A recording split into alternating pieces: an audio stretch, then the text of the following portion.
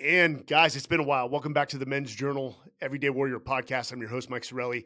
I am just back from the 777 expedition, which we completed about a week ago. So I've been catching up on sleep. And I'm proud to say that my first podcast out of the gate is with Bernie Marcus. Now, if you don't know who Bernie Marcus is, you've been living under a rock. Bernie Marcus is a warrior within his respective profession. He came, and we're going to talk about his life, came from very little and built one of the most recognizable brands, one of the most successful companies in America. He's seen a lot. And so, Bernie, I can't thank you enough for joining us. I think you have a lot of advice for us men in our 30s, 40s, 50s, 60s, and 70s. So thank you for joining us. How are you doing today? I'm doing great, and I want to thank you for putting me on a podcast. And if this isn't a structural one, I think it'll be very helpful for the audience that you have. Yeah, I think you've got a lot to give us. And additionally, for those that don't know, Bernie's been dedicated to helping veterans post-war with PTSD, brain trauma, and he's dedicated a lot of his money, which we're going to get into that. You are a very giving person. But Bernie, it's probably safe to say, and not to take light of it, but you did not grow up with much. And at one point, you sought out the protection of joining a gang, I believe, at the age of 11. Give us your early beginnings, because it is a far cry from where you're ending up today. Well, my parents were Russian immigrants. They came from Russia, and they spoke no English. How they got here is one of the great stories of courage. They did it honestly. They waited until they could apply, and they came in legally. And we lived in a fourth-story tenement in Newark, New Jersey, in a black and white community. It was a very tough area, and we were terribly poor. My father was a carpenter, a very good carpenter, but not a good businessman. He barely made a living. And he had, besides myself, 3 other children, and they were forced to go to work to support the family. But we were happy. We didn't know. We thought everybody was like that, and the people around us were all like that. They're all put in that tenement. They were all poor. Nobody had any money, and we all managed to survive. And, in my case, it was a case of I just didn't want to ever be in a situation where my parents were, where in many nights, we ate spaghetti or we ate beans, and there was, no food on the table.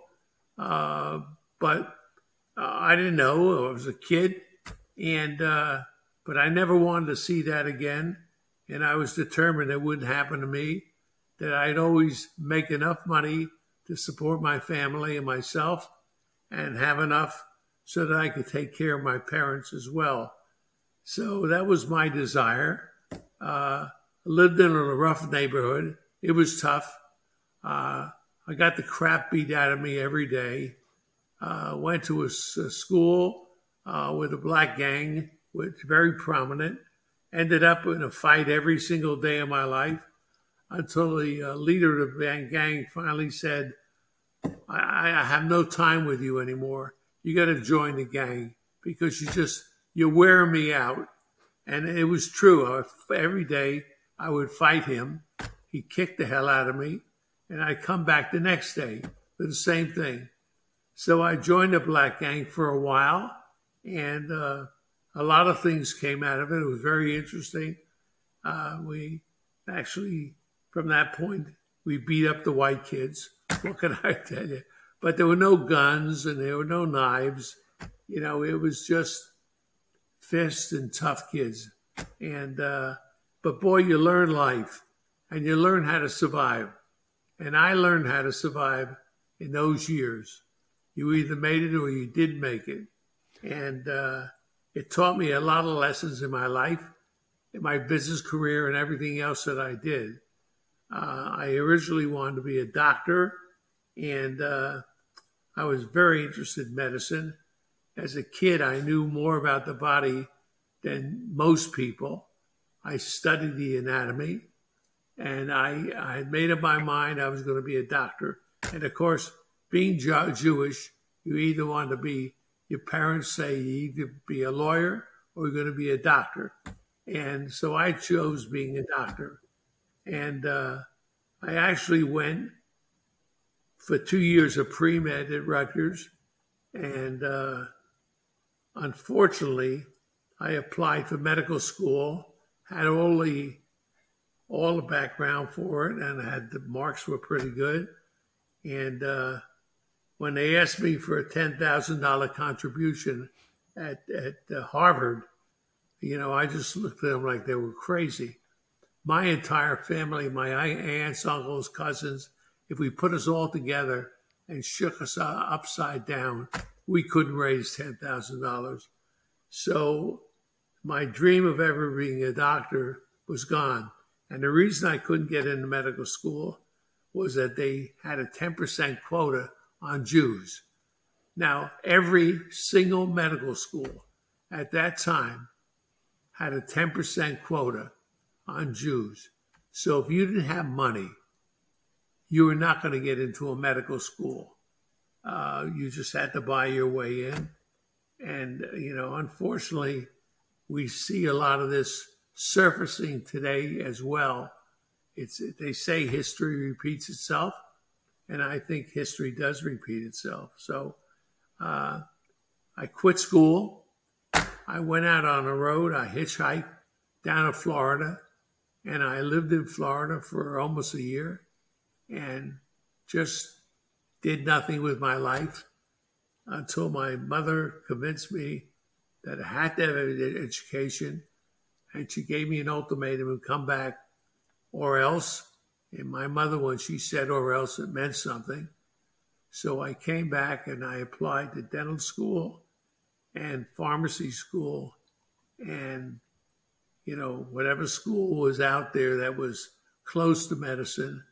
And I got accepted to dental school and pharmacy school. And I chose pharmacy because I could live at home and not have the overhead expense. And that's how I became a pharmacist. So Mike, I was into drugs long time ago. In the professional sense. So I've got to step back, to say a turd in a punch bowl. So here's a white, scrawny Jewish kid amongst a black gang. Did you grow to like fighting? Did you like boxing? Yeah, I fought in the ring once in a junior thing. I was a swimmer in high school, but I was tough. I would say that boxing was not something I was interested in, really. I did try it, and I got knocked on my ass, and I didn't like it. And I was a street fighter. Here you're fighting. You have rules and regulations. Yeah, I didn't know about those things. I knew about tackling a guy, beating the crap out of him, and that was it. But so I chose not to do that. I did swimming while I was in high school, and I was pretty good, not great, but pretty good. But we were too poor, and my parents never came. By the way, at the high school, we were too poor. The whole high school was poor. All the schools in Newark were poor. We didn't have swimming trunks. We swam naked. So all of our meets were done with everybody naked in the room. There was nobody with a swimming suit on because we're all poor kids. All the kids that grew up in Newark were poor, and all the schools were poor, and they didn't have enough money for trunks. So we went to state, and we were in a state contest, and we got to the semifinals, and then we were knocked out. But that was never a thought of where I was going to go. I always knew I was going to be a businessman. I love to walk through good neighborhoods, and I would see these houses with porches. And a porch to me meant that you're really stable. And I would try to figure, how did they get here? How did they get here? Somebody made it, and somebody, had their roots somewhere, like my parents, and they managed to get out of the gutter and lift themselves up. And my desire was to have a house with a porch. That was it. I was started with small things, and to make $25,000 a year, that was like the biggest dream I had. So I went from there and worked my way up. Perspective is an amazing thing. Bernie, I grew up nowhere close to poverty, but in a war zone, I got to be honest, it was simple living, but it was some of the most enjoyable living I've ever had. I had my twin bed. I had my small little space. So I understand the need to achieve more, especially to put food on the table for your family. You said you learned some things from being in a gang and living in poverty as a young man.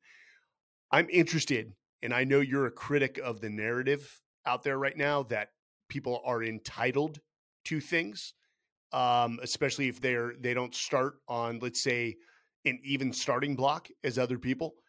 What did you learn in poverty and from the gangs that segued to, let's say, your success later on? Well, number one, there was no entitlement. None of us were able to be supported. If you didn't earn it, you didn't eat it. If you didn't make it, you just didn't make it. And there was no safety net. These kids today, they are entitled. They think that everything is for nothing. They have food stamps. Nobody goes hungry.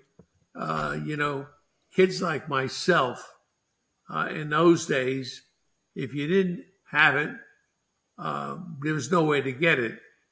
But today, you have so many places out there, and plus the fact you got people today that is cheaper for them, it's better for them to not work than work. And we didn't know that. I worked my ass off from the time I was 11 years old. And I bought my own clothes. I bought my own shoes.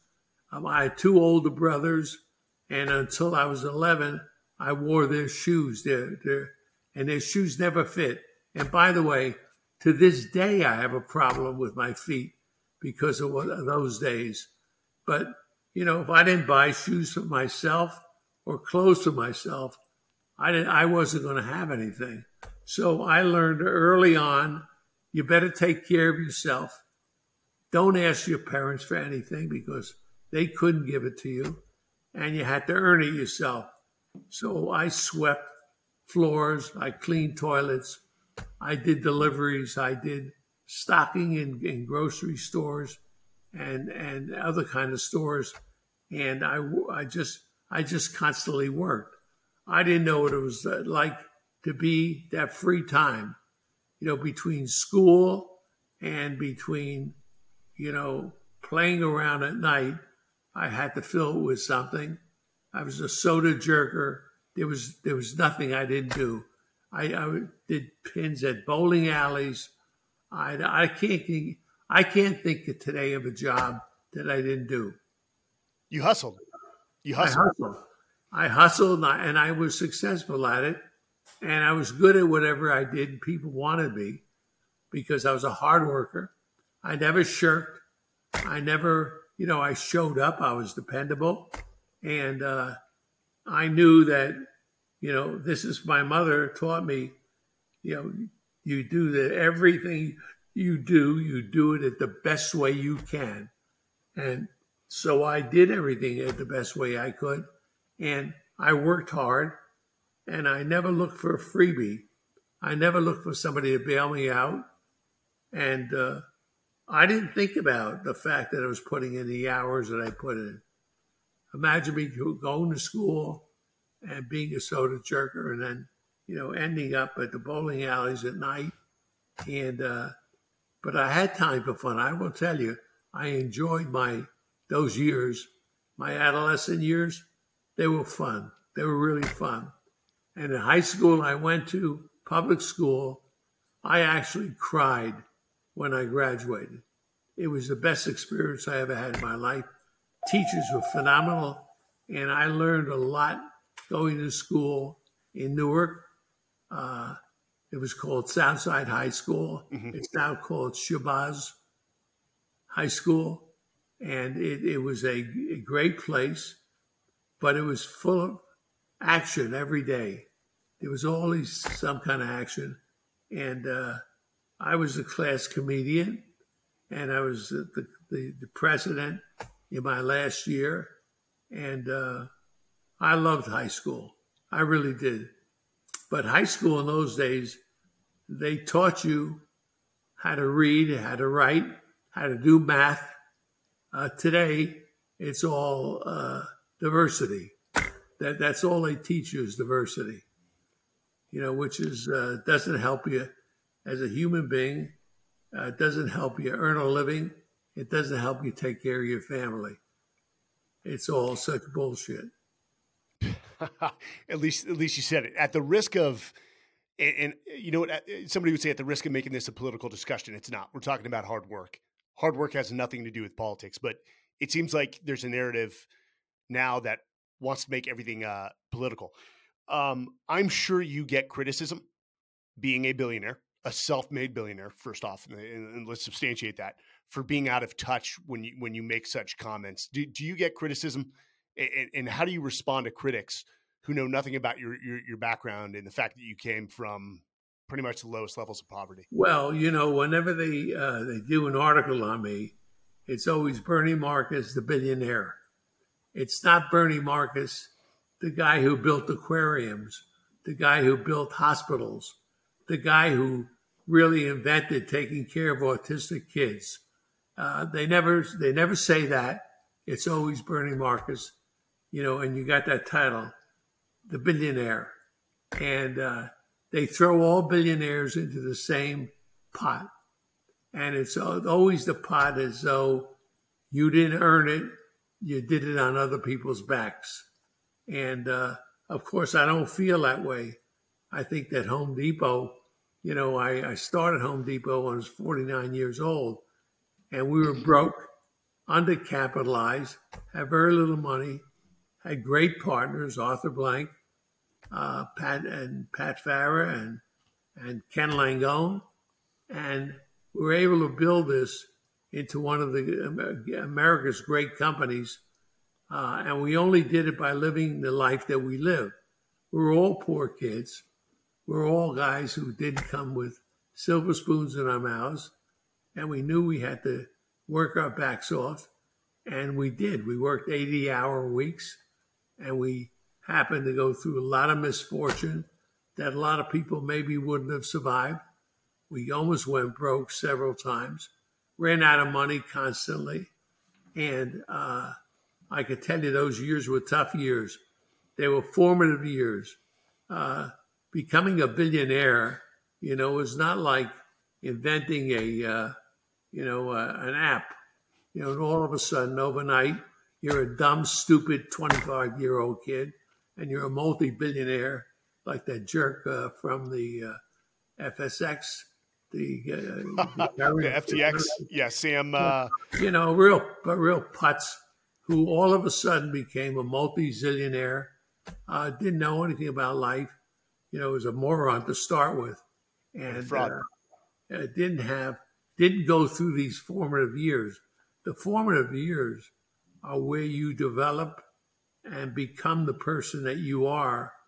It doesn't happen overnight.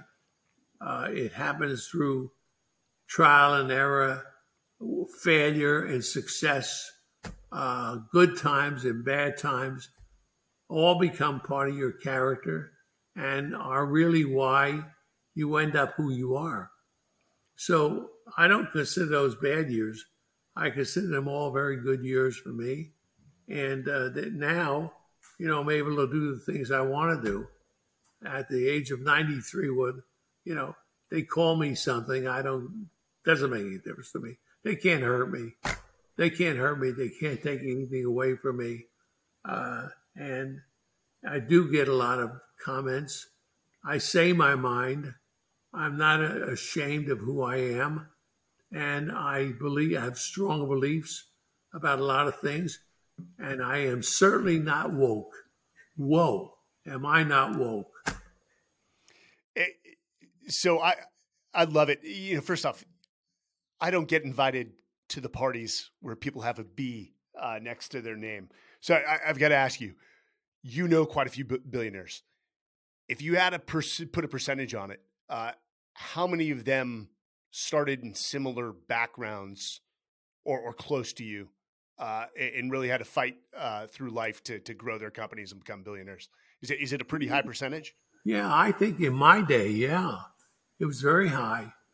In my day, almost all the guys I knew started out the way I did. They were all, somebody that never had anything, worked themselves up to something. Today, they go to Harvard, Yale. They're entitled. They come out. They went in stupid. They come out stupid. And they learn from these professors, the pitfalls of capitalism. And these professors who have their jobs because stupid people keep giving money to universities, and they keep trashing the very thing that keeps them in their jobs. And they teach these young people at Harvard and Yale and all these Ivy League schools to hate capitalism. And of course, if it wasn't for capitalism, I wouldn't be here. I wouldn't have the position I am. If it wasn't for being able to raise money in the capital market, Home Depot would never have been a success. We opened 4 stores. We had an opportunity to open 4 more. We're totally undercapitalized. We had to go out to the market and sell stock. And that's how the success of Home Depot started. Every time we wanted to open more stores, we sold more stock. We got shareholders. We got our associates to own stock in the company. And the success of Home Depot is capitalism. And the success of almost every company out there that I know is successful started that way. But today, they come in with their great background, and their background is, HBO, a thing from Harvard University, and MBA and PhD, and but they don't know their ass from a hole in the ground. Frankly, they learn from professors who don't teach them that you have to really work hard and believe in what you're doing, and that you're really working for shareholders and you're working for your associates. But if you don't have a good company, if you don't make money, you can't supply money. It's just, to me, it doesn't make any sense. Market economics. Yeah. So, Bernie, let me ask you this, because I want to get to education, because I'm even twisted on what to tell my 18-year-old daughter and my 14-year-old son about going to college. But, before we get to that, your parents escaped communism. They escaped socialism, I'm sure, for a reason. They came to the United States because it was the land of opportunity, especially back in those days. Did they ever impart their wisdom on you of how lucky you guys were, even living in poverty, not to live under the blanket of socialism? I mean, did they educate you guys that as you were children? Did they educate you when you were young? Yeah, my mother was one. She's my role model. She taught me everything. And she taught me be thankful for what you have. We didn't have much, but what we had was a love of a family. And the family was very important. I have my brothers and sisters and my mother and father.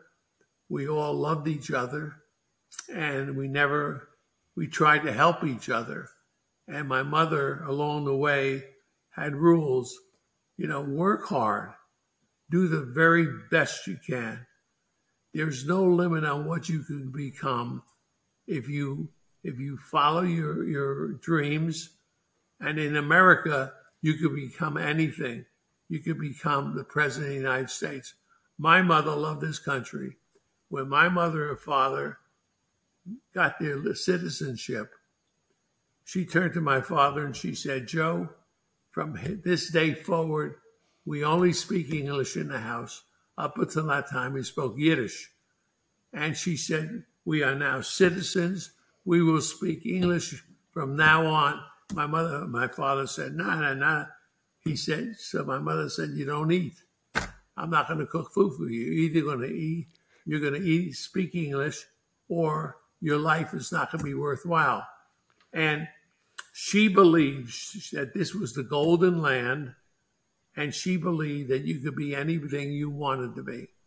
I would hope that all these people pouring across the border, that's what they want to do, that they want to be citizens of this country and not citizens of where they came from and remain segregated. She wanted to be a citizen of this country and take advantage and know that she was safe. They were tormented by the pogroms in Russia.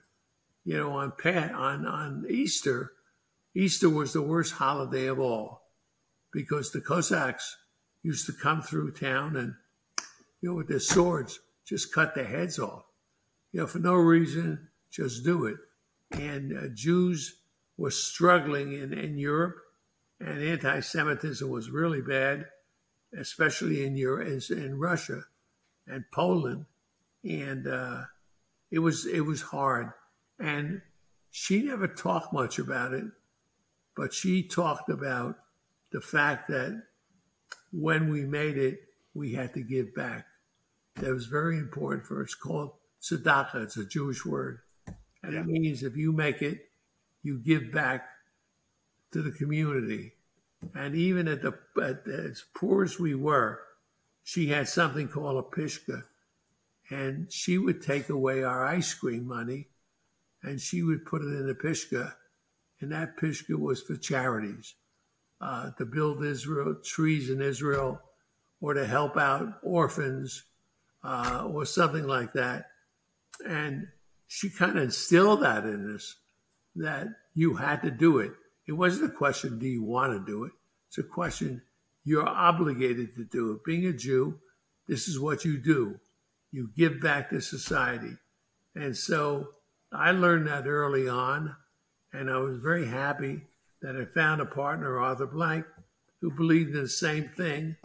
And so at Home Depot, we started to give back through Home Depot. And we did things for our customers that nobody else did. If there was a tornado, our people would go out and cut the trees to get these people driveways free. If there was a hurricane, they jumped to it and put their own lives on the line to help our customers. And it became part and parcel of what the Home Depot does. So it became a humanity. And by the way, Home Depot hasn't stopped doing that. I left the company in 2020, and they're still doing it today. They're better than ever. And of course, we're very much involved with our ex-military. And Home Depot is a tremendous backer of the military. We always were. I remember during the Iraqi war early on that Arthur and I would do breakfasts, and we'd have, some of our people. At one point we had, 15, 20,000 people out on the battle lines, and we paid them whatever we QS their money, whatever they made less by being in the military. We gave them money, and we helped them on their housing. If their wife had a problem with plumbing, we would send somebody out to help them. And we just supported our military because we love this country. We think, listen, I think America is the greatest place in the world. I think there's no greater place. That's why people are pouring across the border, because they know it's the greatest place. The only problem is our kids who are born here don't believe that it's the greatest place. I don't know where they think it's better, in China or in Venezuela or in Russia, but we believed it, and I believe it today. I still love this country, and when I sing the Star Spangled Banner, I still get tears in my eyes, and I just feel like I have to do everything in my power to help us survive in this environment that we live in today, which is a bad environment. You know, in my opinion, it is perspective. And if you talk to anyone, you get in a taxi cab, and I remember this. God, where was I? I was on the East Coast, got in a taxi cab. Guy was a Nigerian citizen. Very, very broken English, but so proud to be here compared to where he had come from. And I had been to Nigeria before. That is poverty on a different level.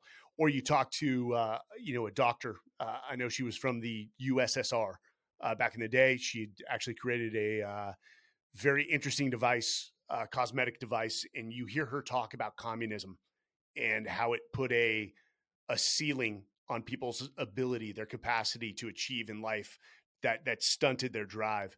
I think a lot of people today just lack that perspective. They're grown into a very comfortable setting known as the United States. They don't understand that capitalism and free enterprise is the greatest strength this nation has. It's not our military. And I've always said that. It's our free enterprise and our capitalism that make our military so strong to affect change and good in the world. Education has definitely taken a turn. And again, I talk about this narrative that I think is very dangerous. Do you think education can be saved, or do you think it's gone? Well, I think there are a lot of people that are waking up. A lot of things have happened under their very noses.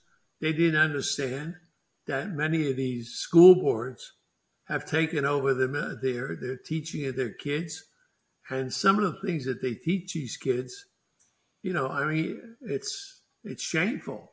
It's just shameful taking a 7-year-old kid and allowing a 7-year-old kid to determine whether or not he wants to change his sex. Well, he doesn't have the brains to do that. I mean, think about when you were 7 years old. Did you have enough brains to make a decision like that? And it's irreversible once you do it in many cases. And these school boards are actually supporting that and paying for it and not allowing the parents to be involved with the decision making. But there are a lot of people waking up to it and understanding that this is not what they want. And they're knocking these school boards out all over the country. They're fighting their organizations like Mom for Justice, an organization that came out of 2 women in Florida that are fighting this and now have something like 100,000 parents that are part of it. And they're fighting school boards every time they have a chance and knocking these people out of power. These people came into power because it's an overall plan that they have for taking over this country and turning it into a socialist country. Why would you want to do that? Why would you want to do that when free enterprise and capitalism has made this the greatest country in the world, both economically, democratically,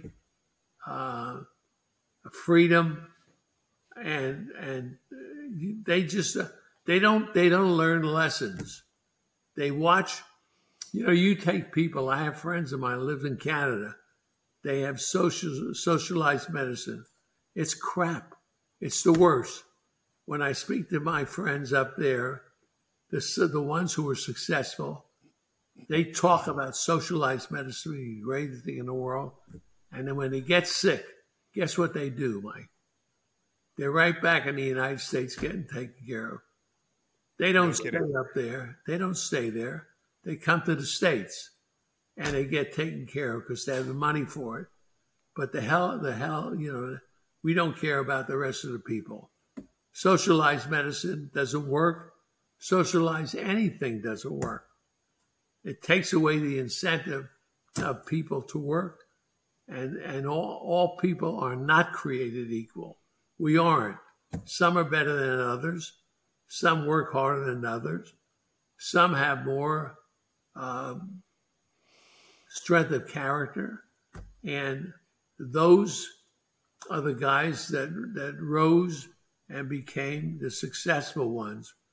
In today's society, that's looked at as negative. They try to paint the picture that people, myself, we're all evil, that we got there by working on the backs of other people that broke their backs. Listen, we have 500,000 people working at Home Depot today. I love every one of them. They're the hardest working people. They really give a damn. They care about customers. They care about their jobs. They care about their careers and their families. And they work hard every day. And I like to say it's 100%, but I would say it's absolutely the vast majority. And the success of Home Depot, even today, after all these years, is very prominent. You go in our stores, you see people who have been here 25 years, 30 years. I gave a speech to somebody who had 40 years. They were there 40 years. When I was there and started, they started with me when I started, and they're still there. They love their jobs, and they love working every day, and they love working with people. And that is the American dream. They've made enough money. They own stock in the company. We made it available that each one of them had stock in the company, and they feel like they're working for themselves. They paid off their houses. They paid off their mortgages. They took care of their families. And, now they're capitalists in this small way, and they love this country, and they love this. They love their fellow workers, and they don't want to change. They don't want socialism. They want to have their own medical plans. They want to be able to decide their own futures, and they don't want anybody telling them this is good for you, and we'll make your decisions for you. They like to make their own decisions. They're real Americans.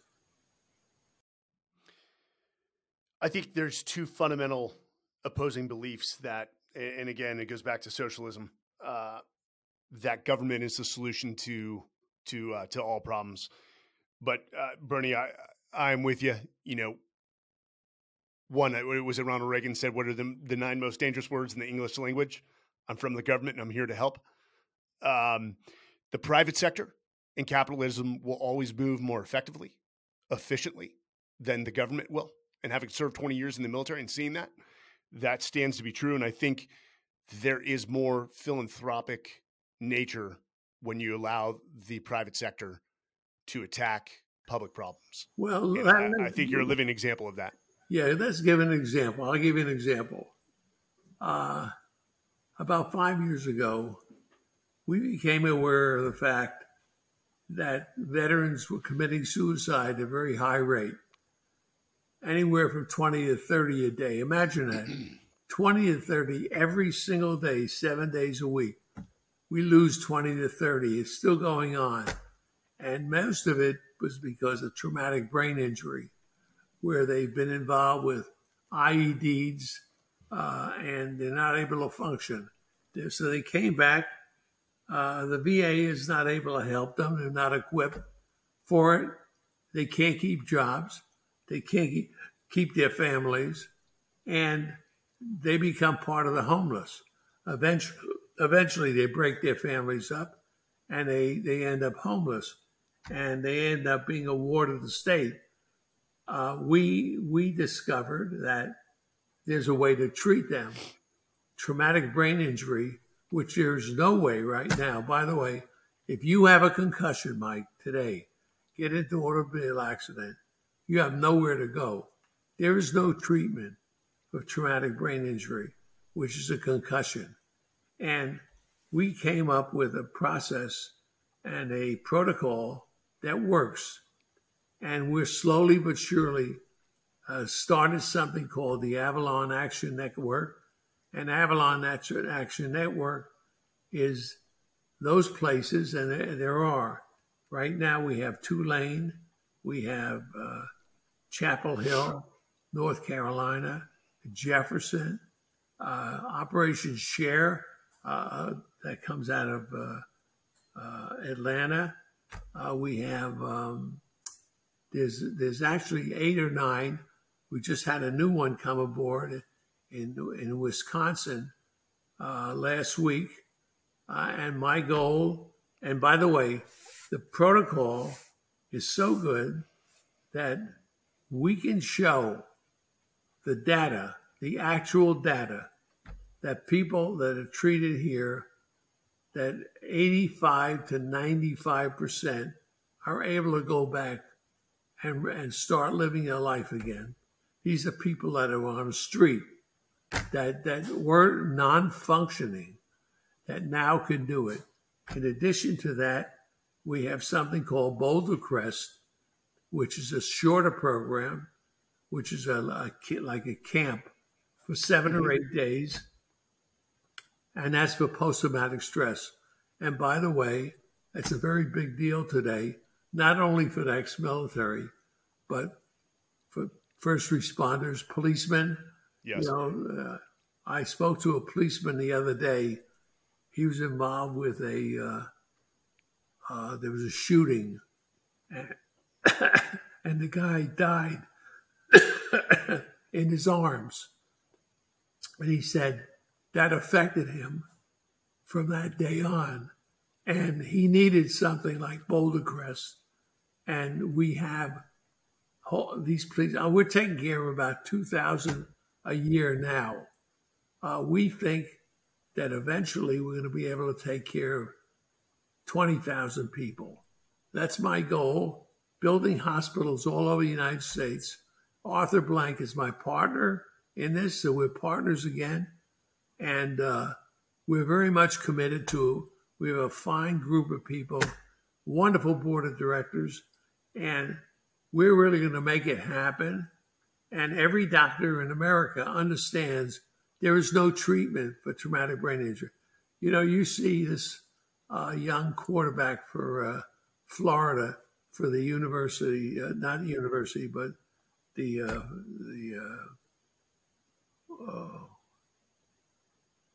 football team in Florida, and Tagliabue, yeah, and he's got a concussion, and he has traumatic brain injury, and they're not treating him. We're trying to get him into one of our hospitals because we think we can treat him and get him along in life and let him live a life again. I don't know if he'll ever play football again, but certainly he should be able to live a life again. He's a vibrant young man, and he deserves better than what he's getting. But I don't care what it is. Harvard, it could be the finest organization in America today. We speak to the neurologist. I'll give you an example. I spoke to a neurologist in Houston at one of the great facilities of all time. And I said to him, if I have a concussion and I come in here, how do you treat me? And he basically looked at me with blank face and said, we really don't have a treatment. We send you to a psychiatrist. They give you some drugs to calm you down, but that doesn't do it. It doesn't help the ringing in the ears. It doesn't help the dizziness. It doesn't have the headaches. It doesn't help the fact that they can't sleep. It doesn't happen the fact that they can't function, that light hurts them and noise hurts them.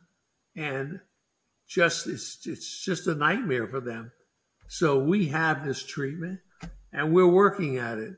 Now, government can't do it. For Christ's sakes, the VA has not been able to handle it. When you have Bernie, 20, don't get me started on the VA.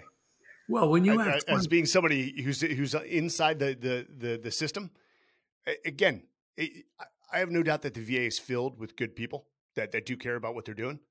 But when the system hamstrings innovation and stepping outside the lines to get things done, again, I'm a proponent, and this is coming from a retiree who's 100% disabled, total and permanent, is get rid of the VA or minimize them down to educational benefits and privatize the medicine to get best treatment. Bottom line.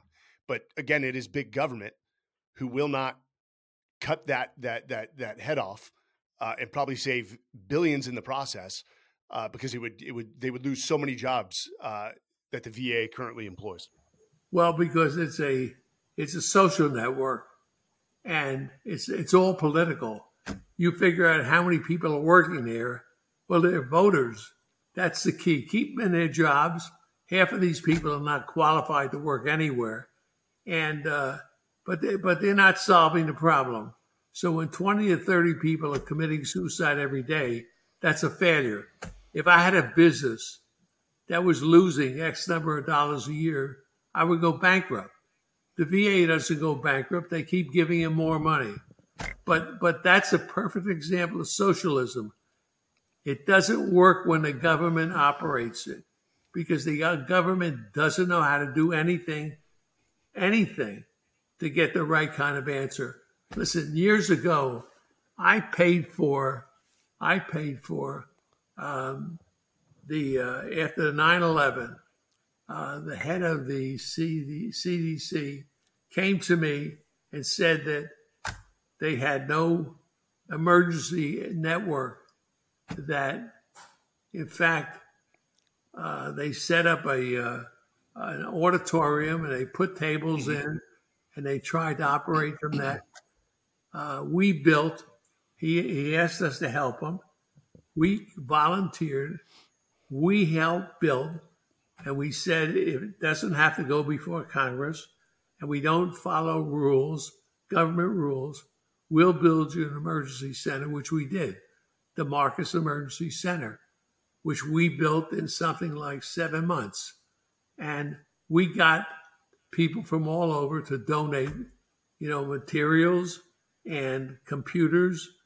And in other words, government couldn't do it. If the government started to do it, it would take 8 years and cost $8 billion. We did it for something like $3.5 billion. And we did it in a short period of time. And today it's very functional.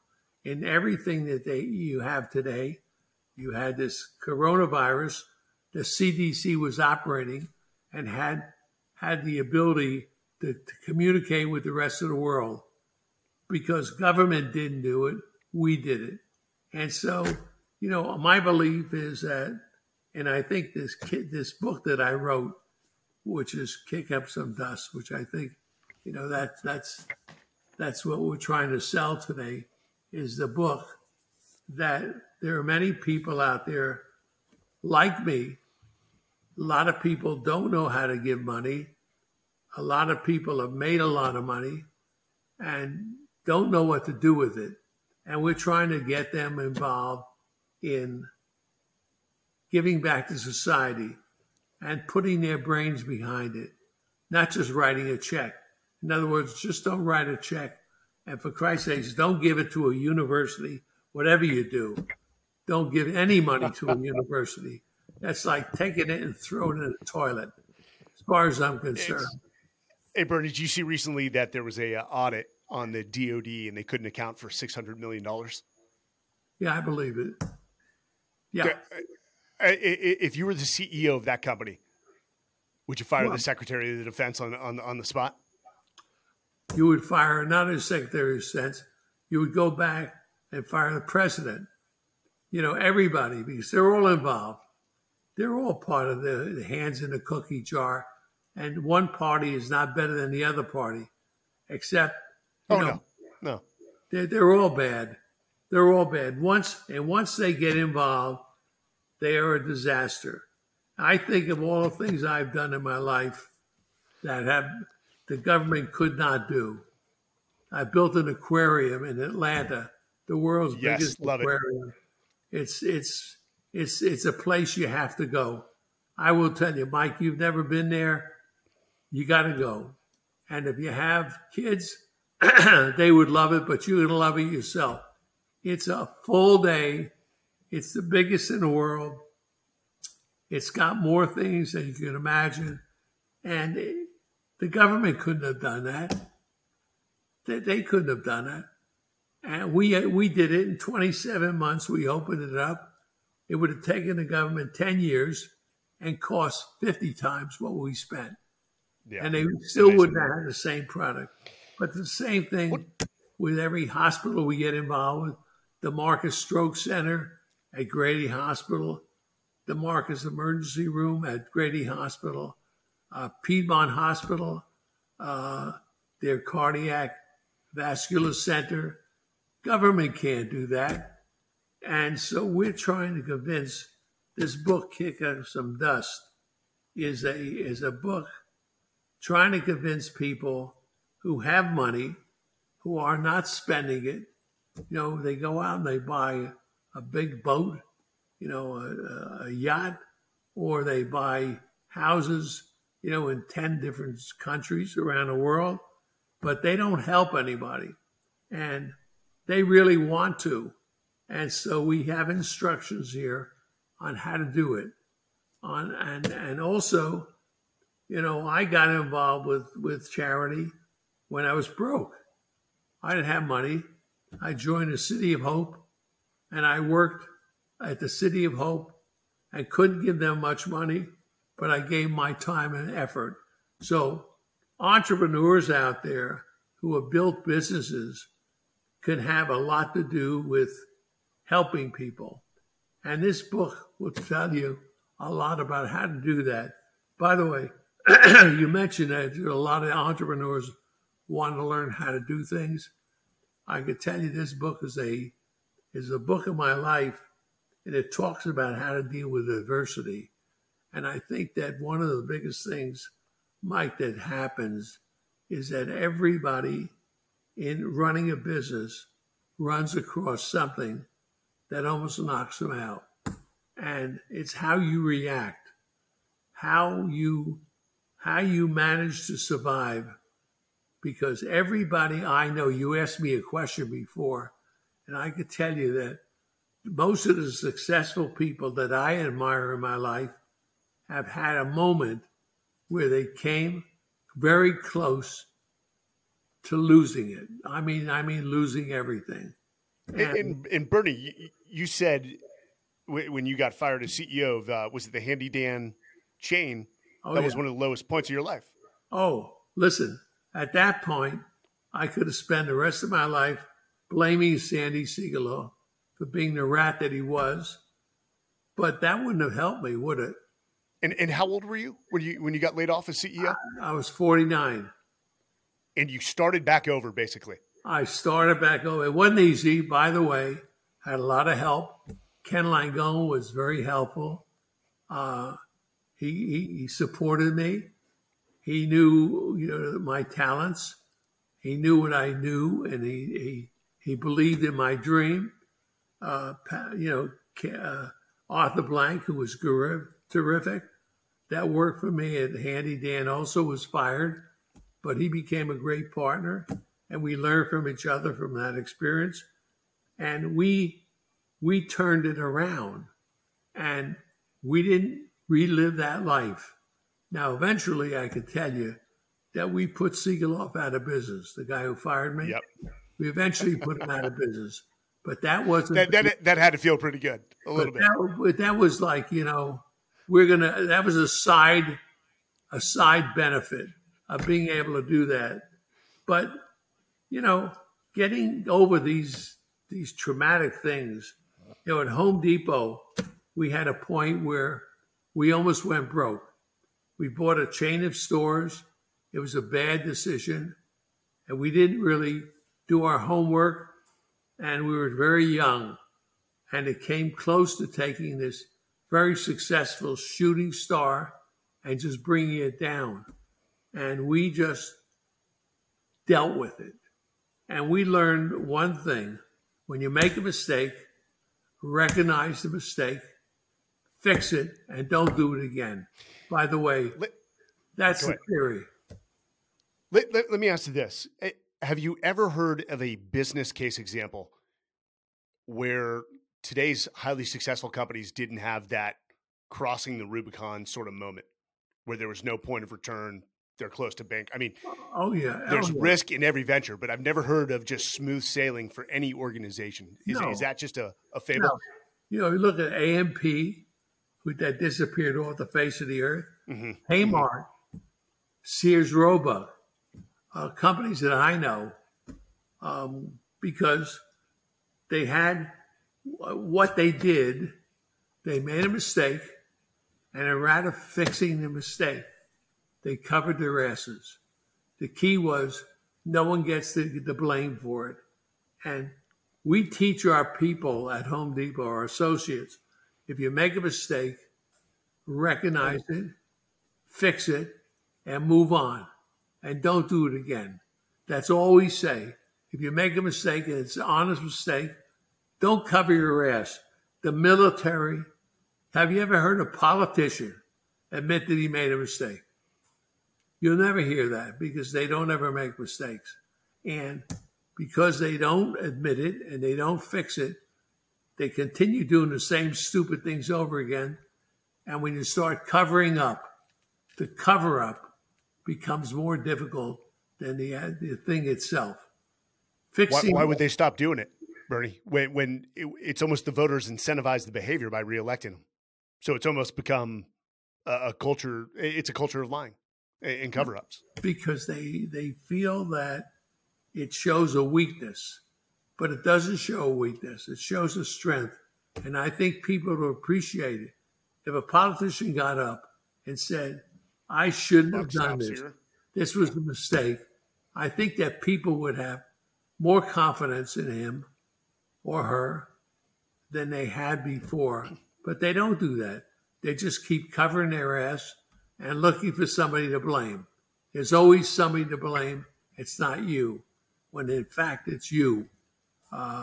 We talk about, the VA, all of Congress. When the minute they hear about, they hear about 20 to 30 people at VA being killed, the first thing they do is what? Give them more money. Yeah. Does it make sense? Doesn't make sense. So, look, and in business, when you run a business and you operate and you have to understand something.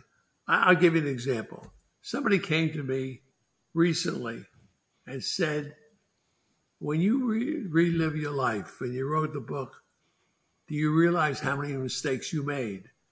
And I thought about it in a second. I said, no, I just never think about it.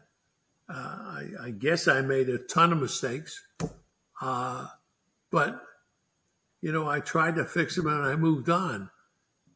And they said, well, do you remember a real big mistake you made? Well, I made a lot. There were a lot. I mean, every day, we had, decisions, maybe 100 decisions a day. And I can't say they're all brilliant decisions and that we did the right thing on each one. I can't say that. But I can tell you this. When we recognized it was a mistake, we just fixed it. And that was it.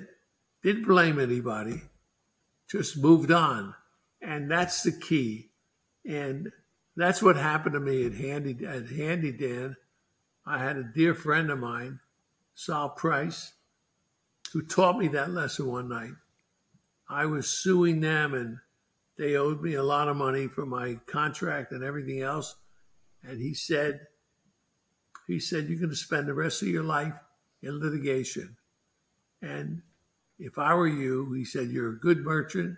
You know what you're doing. Why don't you move on with your life? And I remember driving back from San Diego that night to LA. And I thought about it. And I said, Saul Price was right. And the next day I fired my attorneys and I moved on with my life. And look what came out of it, Home Depot. So it was a win-win. And for all these people, and if you look at what Home Depot has done for the economy, we have, I don't know, millions of people have worked at Home Depot. Millions. I run across them everywhere I go. I go into a restaurant, somebody buys me a meal, and they say, I don't work for you anymore, but I used to work for you.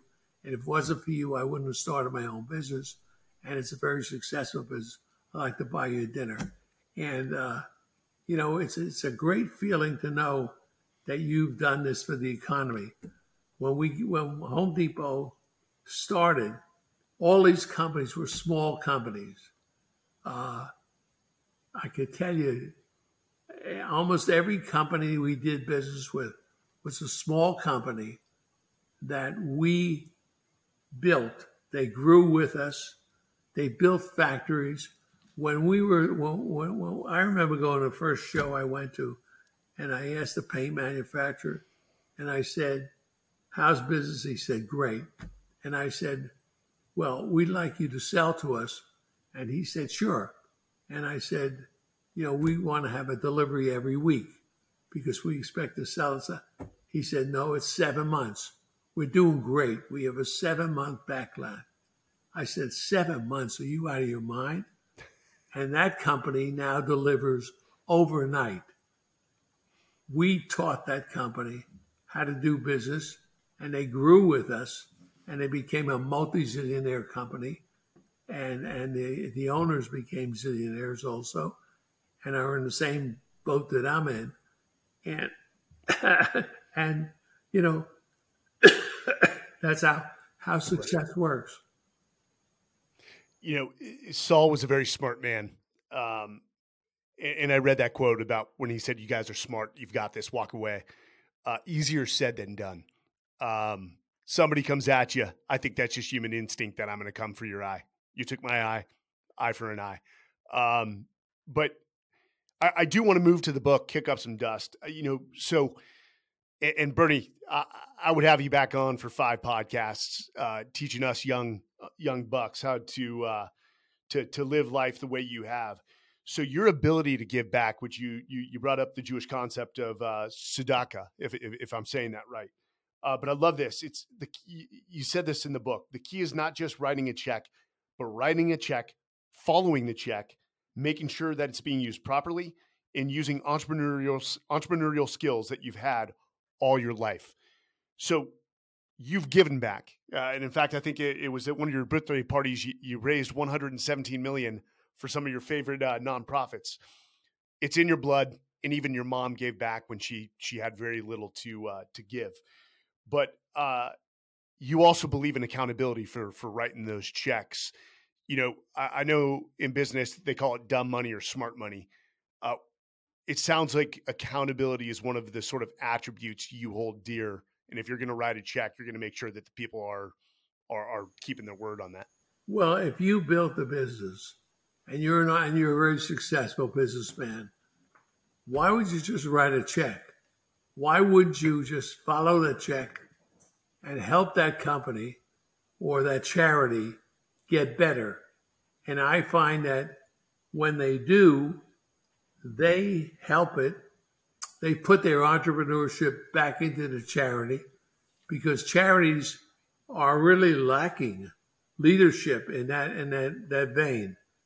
A lot of charities just collect a lot of money and don't do much with it.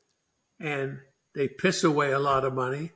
And you look at the overhead, you take a lot of these charities. By the way, a very good friend of mine today is doing an audit on all the charities for military. And he said, you'll be shocked. He says hundreds of millions of dollars a year are being collected for the military. And the overheads are 40, 50, 60%, which means most of the money doesn't go where it should be going. There's some good ones out there. Gary Sinise is one. The other one is, Fold of Honor, by the way, is a really good one. 91 cents on the dollar. Yeah. 91 cents on the dollar go to educational scholarships. That's why I'm wearing this shirt. Sorry, I cut you off. The Tower is another one Yes. that's very, Love it. very good. I can't vow for any others. I can tell you that the Avalon Fund is going to have a very small percentage of overhead because we know we're going to be more effective. I mean, right now, our overhead is, I don't know, let's say 10%.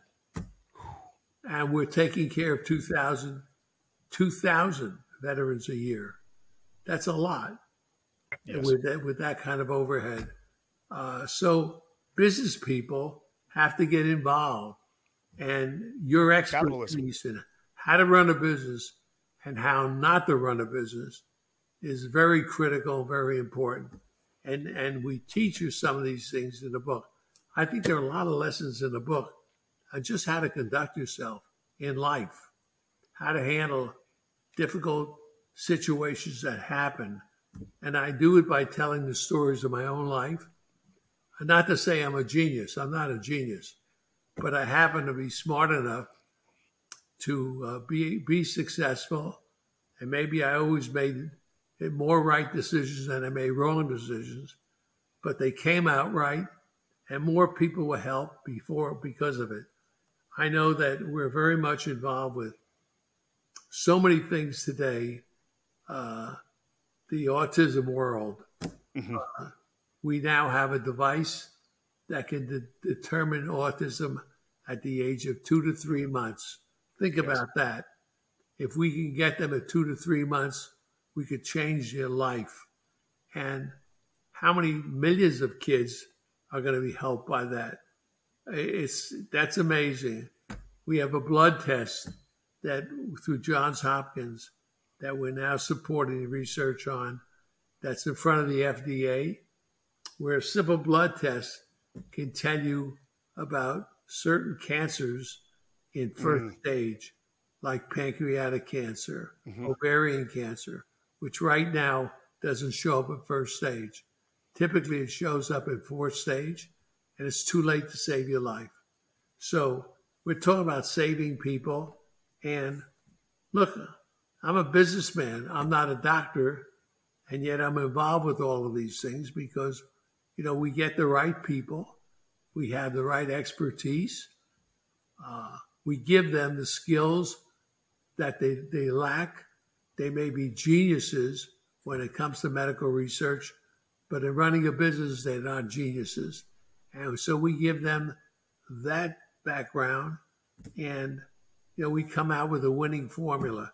Yeah. And Avalon, I could tell you, is a winning formula. By the way, this Avalon network that we're talking about may be the biggest thing I've ever done in my life. It is, you think about the concussions that people are having all over the country, football players, hockey players, soccer players, they have nowhere to go. This one will help them. And of course, the veterans, which are the ones that we care about. We have to figure out how to do it so that the civilians pay for it. In other words, the hockey players, the schools, or the teams pay for it, and therefore we're able to give services to the military people at no cost. You will hear no complaint from me on that one. We're working with veterans in a different way on the emotional, spiritual side to give them the gift of flight, as we say, to teach them how to paraglide and skydive. I just went on something called the 777 expedition with 9 of my brothers in arms, and we skydived into all 7 continents in 7 days and set 3 world records. But I'll tell you what, it just gave me a taste of what I had before: the brotherhood, the esprit de corps, the homecoming and belonging. It is a holistic approach to helping these vets and athletes get back to some normalcy or some semblance of normalcy. And for that, I can't thank you enough. Bernie, I want to close this out. And again, you are welcome to come back on because, one, I assume, with the remainder of your life, and I know you've got years to come. What's your primary goals? I know you signed the Giving Pledge. You've given away so much money. I know you've got a problem with greed. What over the next decade do you want to achieve? Well, I would like to help other people. First of all, I'd like to get a lot of people. If this book is successful by having people join in the game of giving back, and I don't care whether you have money or don't have money. If you don't have money today, you will tomorrow. And if you conduct your life right, you'll be successful. And then if you learn that you have to give back, I'll be successful. If we can convince some people who have a lot of money to get into the game and not spend it frivolously, but give it selectively in right places and follow the money and help those organizations thrive, then I'll feel that we've done something successful. As far as ourselves, we hope that Home Depot continues to be successful because everything that we have is tied up at Home Depot. And as Home Depot is successful, we become successful. The more they make, the more they do, the more money I end up with, and the more money we're going to give away. Oh, in our case, we're not giving away 50%. We're giving away 90%. Well, when my wife and I die, we're both going to leave it. 90% is going into our charities. So that's Amazing. those are my short-term goals. Meanwhile, I'm 93. I'm working every day on some other project and trying to make these projects better and adding not only my money, but my skill sets Yes. and my, all Wisdom. the things I learned in this book. I try to pass on, and I think it's successful. And I hope I live a long life, more people. I'm 93. I'd like to be able to be functioning the way I am when I'm 100 years old. I hope my brain still operates because that's the key. The body, doesn't keep up with the brain because the body keeps deteriorating as you get older. But as long as my brain stays strong, I'm going to keep doing all the things I do and try to do them in spades and try to teach people along the way. If I teach, 10 people with this book who do the things that I'm doing, this book will be successful. Then my life will be successful. That's why I wrote the book. We will kick up some dust to the winds, and we will cover that at length in Men's Journal with a very good article, as we will this podcast. But Bernie, we usually ask people, the way we close out our podcast is a few standard questions. First one is, and I know this is so hard. It may not be that hard for you. If you had to choose 3 tenets, 3 keys to success in your life that you would pass to me and my generation, what would those 3 rules be that have led to the majority of your success, either impact or fulfillment? Number 1 rule is that everybody is born with common sense. Use it. Use your common sense. Number 2, work hard and don't stop. And number 3 would be recognize mistakes and fix them. Listen carefully. Don't keep shooting your mouth off. I keep saying when the mouth is going, the ears stop working.